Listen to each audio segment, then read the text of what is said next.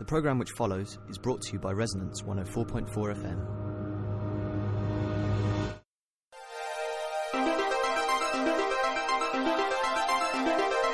You're listening to Very Loose Women. Listeners, you've just heard Club Integral, and you're now listening to Very Loose Women on Resonance 104.4 FM. You've got me today, Emma, and also joined by Leonore. Hi. And we're really excited to have friend, historian, and BBC New Generation thinker, Dr. Sean Williams, into the studio. So hi, Sean. Hi there. Hello. Thanks so much for joining us. So I know everyone's had a bit of a grey and sad day. So I thought maybe we could start off by having some mini celebrations. Often we start with a gripe, but today's not. It's not a day for griping because there's just too many gripes. So has anyone got a mini celebration? I've got a very mini celebration. Yeah, go on, Emma. My niece can crawl. I just got sent a nice video of my niece crawling like a little angelic slug. So yeah, I'm really happy about that. All of your celebrations are about your niece. She's one to be celebrated. I stand by that. It sounds like it. Sean, have you got a mini celebration? No, I haven't actually. Oh my goodness. I wasn't allowed to turn the gas stove on in my living room, which is sort of quaint, but other than that, and horrifically domestic. But apart from that, none. That's a mini celebration. No need to denigrate it. Yeah, I'm still alive, so that's great. I mean, that is good. I'm alive too. I have a mini celebration. Is it that you're alive? Because I already know that one. No, a couple of weeks ago, I was complaining about how cover letters, I just felt really inadequate. Yes. And how I'm awful at them. I do remember that. Well, I'm listed as shortlisted for something. So apparently I'm not as bad. Congratulations. Oh, thanks. Congrats. I'm not as bad as I thought I was. It feels like I'm a legitimate human being. That's great. I don't know what that feels like. Okay, so before we go into the kind of nitty-gritty of things, Sean, can you tell us what song you chose? And maybe we'll listen to a bit of that. I thought we could listen to, I can't even remember what it's called now. It's Amanda Lepore. Lepore, isn't it? Hair? Is it All My Hair Looks Fierce? Which is it's just such a great song and a kind of send-up of the whole celebrity hair sort of culture. I don't know much about clothes, but my hair looks fierce. I don't know much about clothes, but my hair looks fierce. I don't know much about clothes, but my hair looks fierce. I don't know much about clothes, but my hair looks fierce.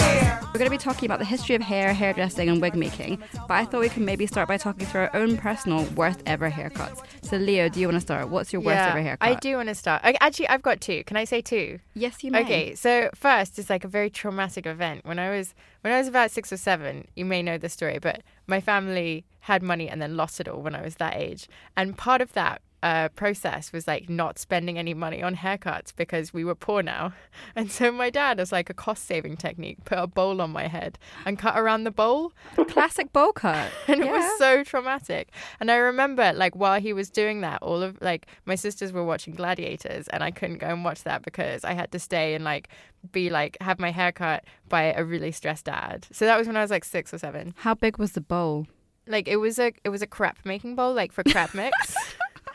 Most French childhood. We lost our money, but I still had our crepe bowl. And what then was number 2? Yeah, number 2 was okay, this was my own responsibility and had nothing to do with the trauma of my upbringing. But when I was about 14 or 15, one of my sister's friends had really lovely short hair that was strawberry blonde, and I was I want hair like that. That's what I'm going to do. So I went to the hairdresser down the bottom of the road, and I had spiky orange hair by the end of it. My mum spent it was permanent dye. My mum spent 6 months calling me carrot head, but it just really, it did not suit me very much. Sean, have you ever had a hair disaster?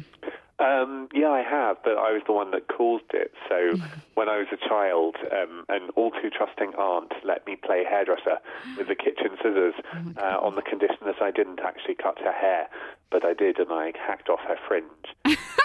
And I feel this is, the moral of the story here is clearly that academics should stick to theory and not practice, and that was a moral I learned early in my life. I think the moral of the story is don't give scissors to small children. My sister actually, she cuts my hair now, and she's a wonderful hairdresser, but she cut a triangle in Philippa from The Village's Fringe, and she had Philippa had really... I like the way you say it as if we know who that is. Philippa, Philippa from The Village. She had very straight hair, and she just like cut a little triangle right in the middle of her face. It was really funny. That sounds awful. And it was in all of her like school photos, this like triangle that my sister Was it like cut. a bullying technique? No, it was just like Ariane enjoys, my sister enjoys cutting hair, and she did it at a very young age.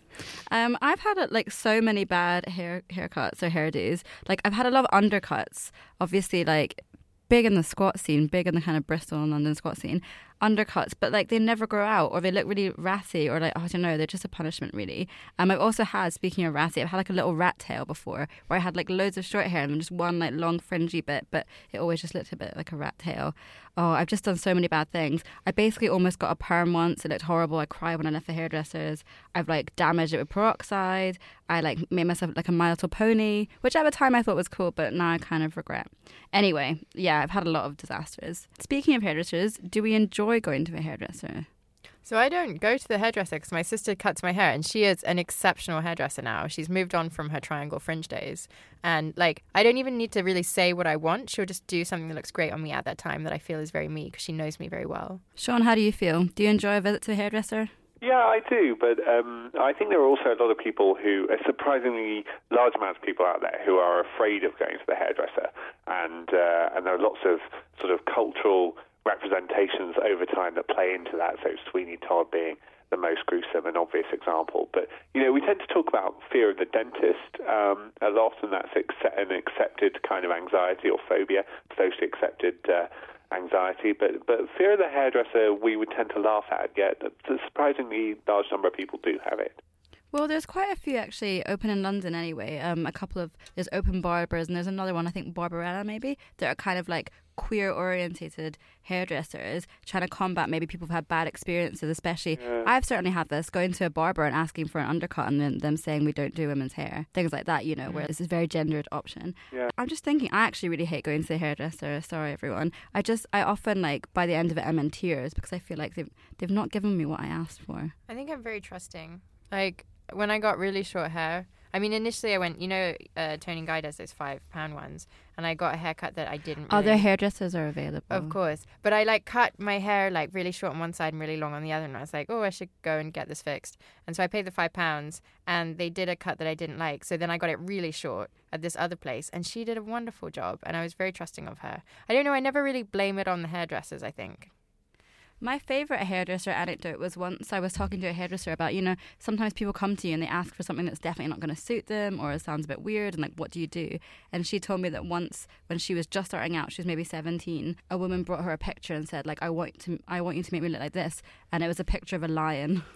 Wow. And she did it because she didn't know how to say no. Also, before we get into exactly what you do, in your line of work, as a hair historian, if that's accurate, do you feel a big pressure to have a perfectly coiffed do?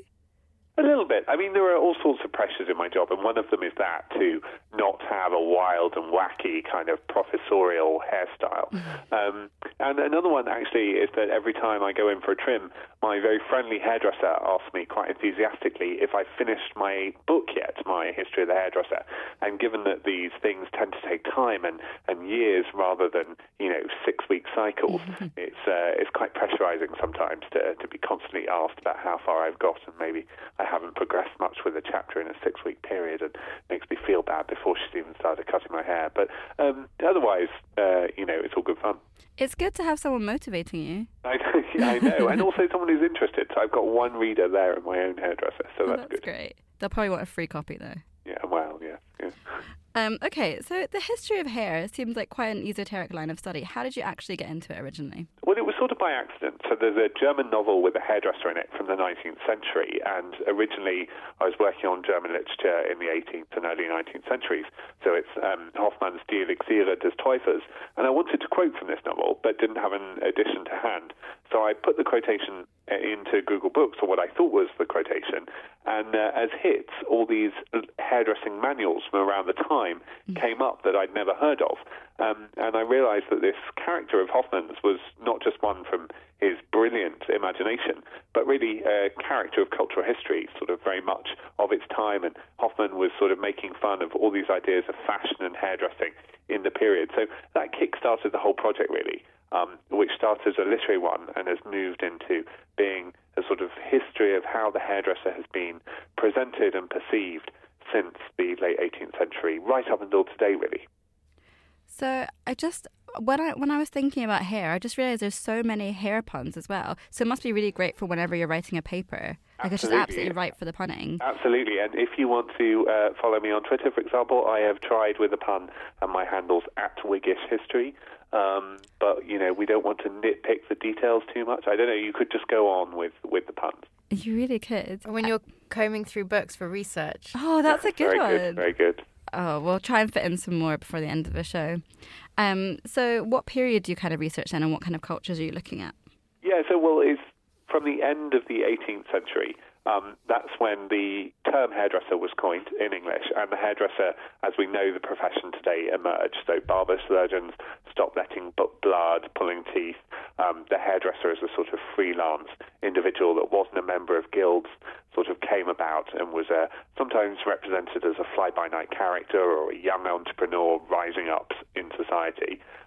So from the late 18th century right through today, in a pan-European and American context.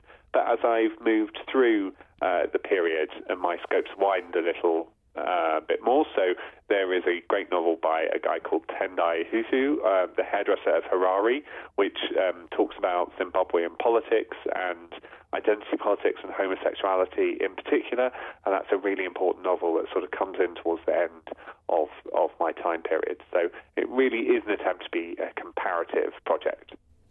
So why the fascination with hairdressers? Like, what kind of do they symbolise? So it seems like they're kind of on the fringes of society at one point. Well done. Thank you. Right, because they're kind of an outsider character. Can you talk a bit more about that and how maybe that's changed the attitude?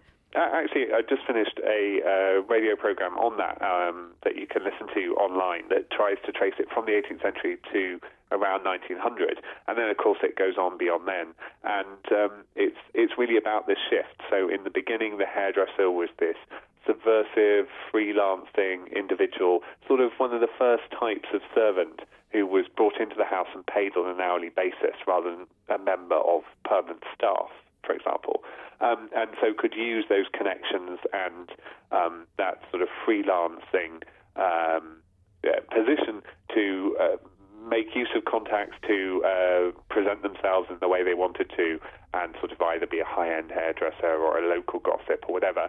And as time moved on, the profession, of course, became more normalized, and the guilds started to be developed fairly late in the 19th century.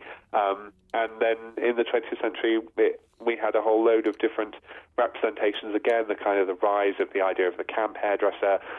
It became a more gendered professional, rather. It became what we know as a women's profession, whereas a lot of the hairdressers throughout history were predominantly male.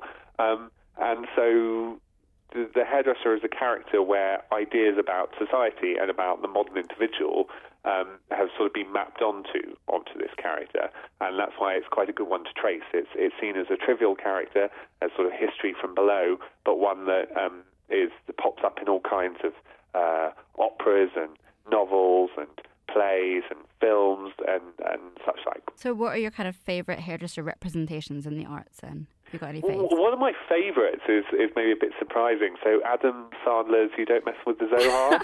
I really was not expecting that. No, yeah, but if you think about it, so a lot of the beginning of the history of the hairdresser, as I write at least, or as I see that history, is about the rise in the self-made man, the idea of the hairdresser as an artist, as a kind of frustrated individual who realizes his true self through his hairdressing vocation.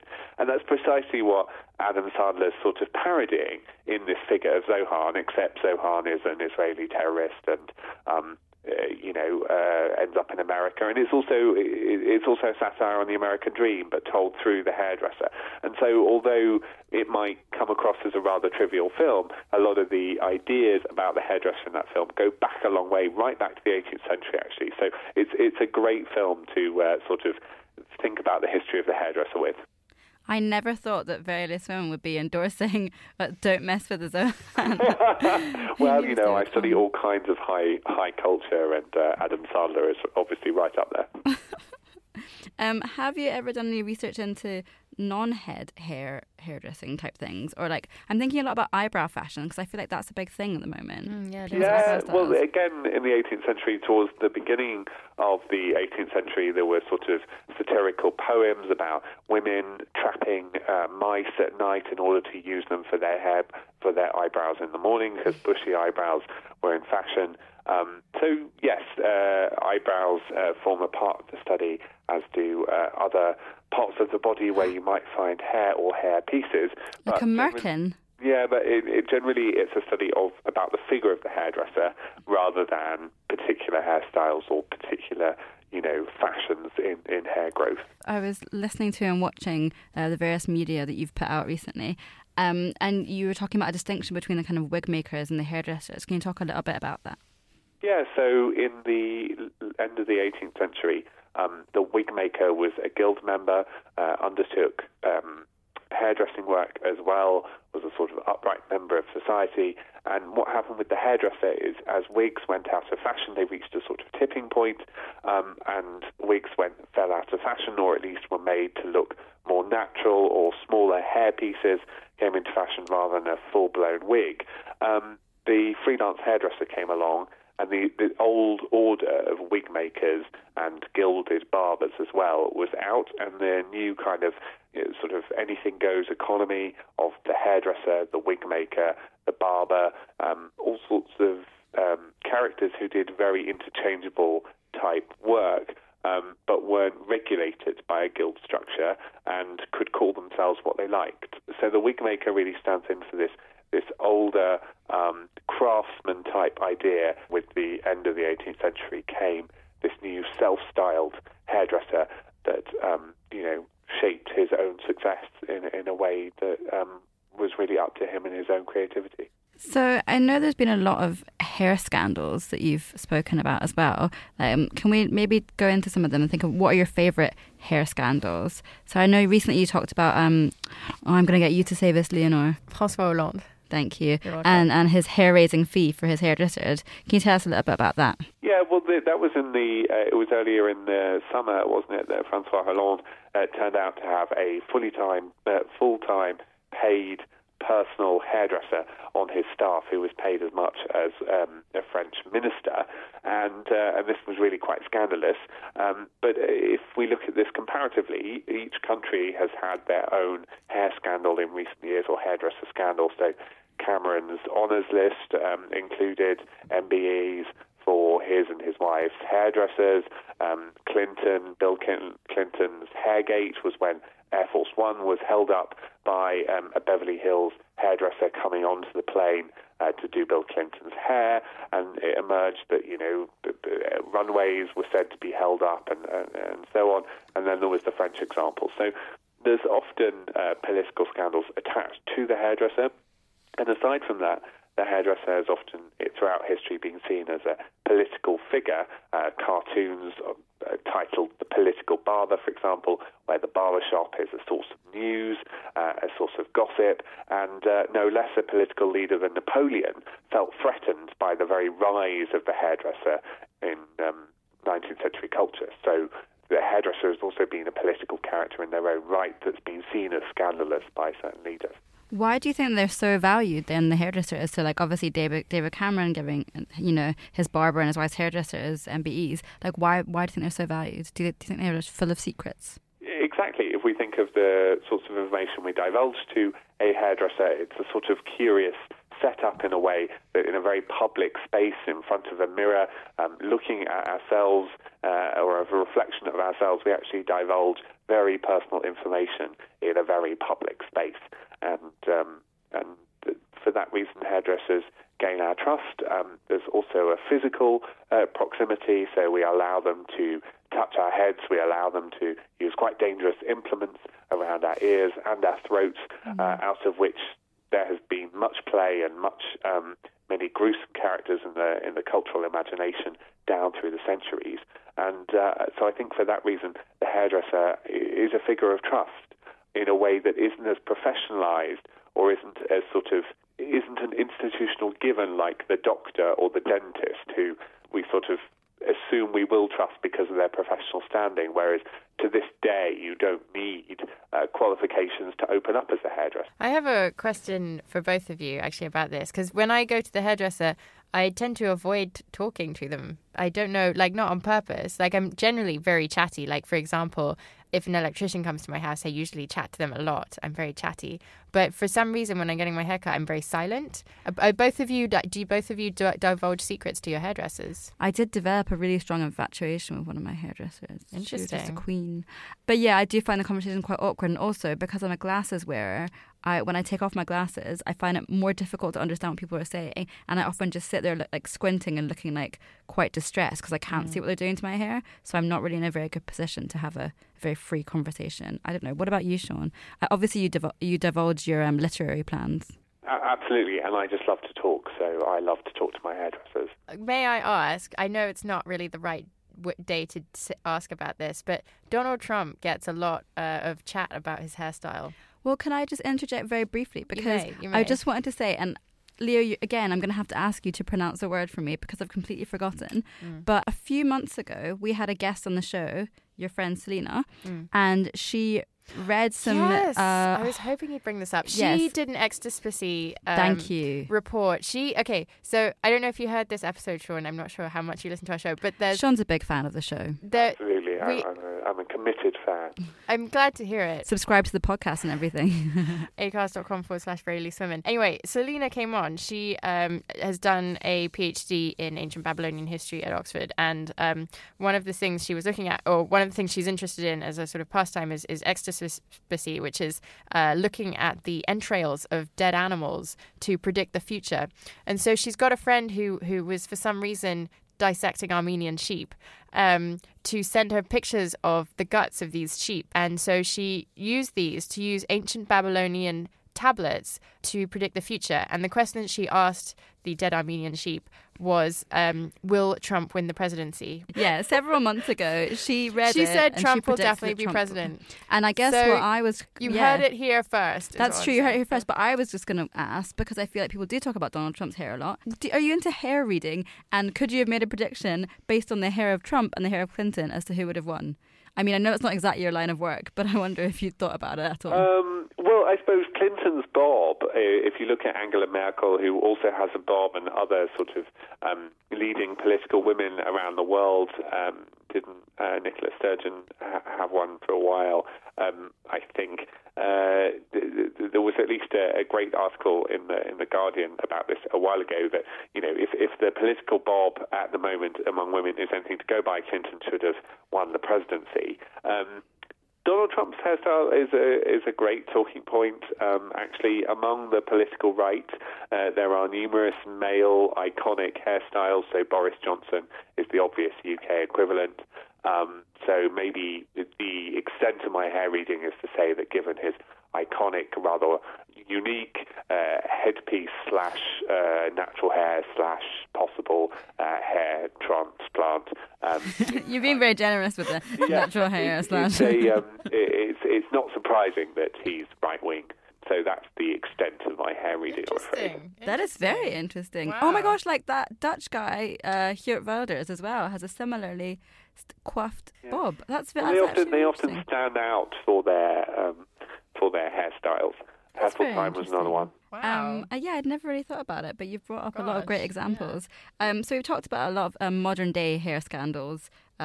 Do you have any historical favourite hairdressing scandals? Not a favourite hairdressing scandal. The favourite hairdresser of Marie Antoinette, his autobiography was published after his death, but there isn't a shred of evidence to actually connect him with this autobiography. So the idea, I think, more was that in order to dish the gossip on the Queen and the court, you used her very famous hairdresser as the namesake for the book in order to make it sell.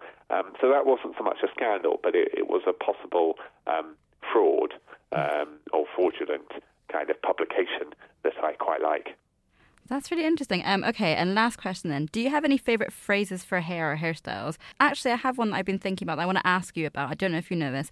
I've been watching a lot of Gilmore Girls, classic like early 2000s TV show, and also a lot of Buffy, and they often use the phrase wigging out. And I was just wondering, like, have you heard that? And do you know if it's related to the hairdressing profession or wig making profession? Yeah, I have heard it. I have, on very limited occasions, used it myself. I haven't actually traced its etymology, though, so I can't tell you that. That can be another chapter in your book. Yeah, then, that can be another part of this ever-expanding book that won't be finished by the time of my next haircut. But there are great phrases attached to the hairdressing profession. One, going back to Hollande, that came up when I was interviewed about that, was shampoo socialism, which is such a great equivalent of limousine liberalism or champagne socialism. So shampoo socialism, I think, is a great concept. So that's my favourite at the moment. What does it mean? It's like being a champagne. Shampoo. Yeah, but not everyone pays, what is it, 10,000 euros a month for their... Just the decadence of having your own personal hairdresser, obsessive attention to your own look and looking pristine and everything, despite your sort of down-to-earth socialist convictions. Yeah, I see. Leah, do you have any favourite hair-related terms? I've always been quite partial to the word Barnet. I've never heard that. Oh. And like every time I see a train going to High Barnet, it makes me think of Amy Winehouse. Oh, that's High Barnet. I don't. I'm sorry. You have no favourite hair terms? My mum used to be really fixated on the idea of me having a Louise Brooks bob. So I've always remembered that word, bob. I also like to actually maybe like 4 years ago when there was a kind of mullet seemed to be making a bit of a comeback. And my friend used to call them a fashion mullet because it was like kind of, it's kind of fancy. It's a fancy version of a mullet. Yeah. So yeah, I like a fashion mullet as well. Yeah. Oh, wow. So Sean, thank you so much for joining us. I think that's all we've got time for. Thank you very much. If our listeners want to find out more about your work, where can they go? Where can they look? Well, on my homepage there are some links to the Radio 3 programme, an episode of the essay on the rise and fall of the hairdresser, and a clip on the Hollande scandal with Newsday. But I can tweet those out to you, and hopefully they might interest some of your listeners. I think they'd love it. We'll retweet at VLW Radio. And finally, could you introduce the last hair-related song for us to end on? Actually, before we go, listeners, can we just say thank you so much for listening? Up next, we have Global Globules with Bacon Face. To hear more from us, follow at VLW Radio and search Very Loose Women on any podcast platform to find our podcast. So, Sean, could you introduce the last song for us, and we'll say goodbye. Well, I'd love to say goodbye with Morrissey's Hairdresser on Fire. And in this song, the hairdresser snips and styles in the home of the free, but the hairdresser, of course, isn't only a subversive character. In tension with that is also their commitment to conventional fashion or trying to project different social identities onto us and being slaves to fashion norms. So Morrissey says, "You are oppressed, but you're remarkably dressed." And I just really love this song because it sums up that tension, the hairdresser, that I tried to bring out in my research. Thank you so much. That's a great choice. Yeah, thank you. Thank you so much, Sean. Good night.